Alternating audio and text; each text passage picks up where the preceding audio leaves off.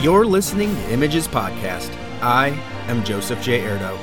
A few years ago, I had the pleasure of speaking with Pyrotechnician Steve Barnes about what goes into the stellar fireworks displays that go hand in hand with the Independence Day holiday.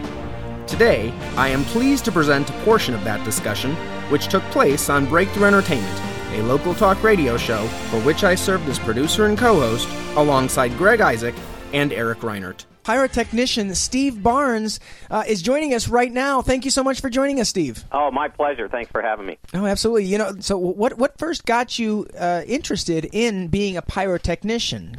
Well, fireworks is kind of an accidental industry, much like the pool industry, which is my day job. I was my girlfriend family owned the business back in 1984. I was dating. She says, "Hey, do you think you want to shoot? You know, be a part of fireworks?" And what guy doesn't want to, right? Right.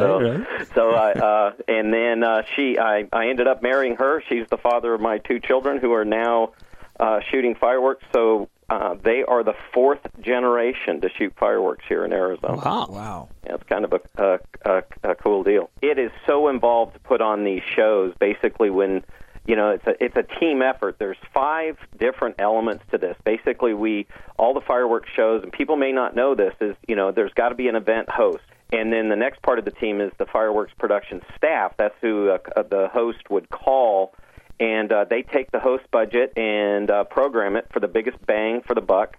Couldn't resist. Yeah, I know. I could boo. But, you know, they handle all the fireworks paperwork and permitting, which is kind of daunting, and, you know, not just anyone can do it. The unsung heroes are the yard dogs. These are guys that work in the heat of the day. They pack the program and all of that. There's a super secret bunker somewhere west of the Mississippi, well, way west of the Mississippi, but they go out and actually pack the specific show. Then the pyrotechnicians, that's what I do. We go out and set it up, set up all the equipment, load it, shoot it, pack it up. At the end of the day, it's kind of like moving a house twice in one day. And then, of course, the unsung heroes and all of this, that we couldn't do this without the fire marshals. Mm-hmm. So when you see those fireworks going off on the horizon or up close to the show, there's a huge amount of work that's gone into it, and of course, post 9/11 really changed our world. Relative to security, ATF, Homeland Security, we're all partners in this now. How do you time the I don't know, explosions or whatever? To the music. To the music, yeah. Well, there's actually some back timing relative to, I know that a 3-inch shell, which there's tons of them in the body, is going to fly for 2.5 seconds before it explodes in the air. So if I'm going to shoot it to a note in a song via the computer, I fire it 2.5 seconds early. And so that's one example. But a lot of the low-level fireworks, fan basins as we call, those have a distinct beat to the music. So if it's a slow, patriotic song where the crowd is swaying, we'll use fans that go back and forth, nice and quiet. For the grand finale, you know, we use lots of loud noises.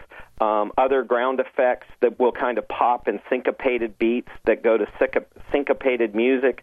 And my wife spends literally hours looking at previous fireworks show and listening to the new music and figuring out exactly when each of these about 600 computer cues need to go in that 35 minutes. Wow. One of my favorite types that I always love is the ones that, you know, shaped like a smiley face or, you know, some sort of shape. Yeah. And that's when one of those goes off. I mean, is it all like packaged in there, or do you have to put it together so that it looks like that heart or whatever? Yeah, no. The shells come. They kind of look like softballs or baseballs with a fuse hanging off of them. And being here in the hot desert with lots of static electricity, I'd never want to see the inside of them until they're in the air. So no, we don't build anything. And you know, sometimes a smiley face will align perfectly with the crowd, and sometimes they'll be facing the wrong direction. So it's kind of a catch as catch can relative to if you're going to be in the right place where that thing goes off. Disney, interestingly enough, they use the Mickey Mouse ears and all that. They're actually gone to using compressed air to launch stuff in the air and then wirelessly detonating exactly to the moment in time when that's supposed to go off. Wow. They are the pinnacle of this. I wish that I had their budget. Another question here is, how long does it take you to prepare? When do you start preparing for the 4th of July, and how long? How many hours or whatever? Because it 35 minutes is a long time. But relative to how long like when I prepare a dinner, it takes me how long to eat it, and I'm always kind of disappointed. Like all that preparation, and it was great, but how long does that take? Yeah, that's one of those numbers I try not to keep track of. But I kid you not, just in my own, it's hundreds of hours. It's a hobby. It's a passion of love. But when you count in my family, my wife doing the basins. The music, it's producing a significant, it takes a lot of time. And the thing about like Broadway and theater and all of that, huge amount of time to write, choreograph, get it up on stage, but they do it over and over again. When it comes to fireworks, it's a one-off kind of thing, and then we set up and do it again. Relative to the fireworks productions of Arizona, they start full-time in January to get ready for all of these shows. Amazing. All right, well, thank you, Steve, and happy 4th of July, happy Independence Day, and best of luck with everything. Thank you. Thank you.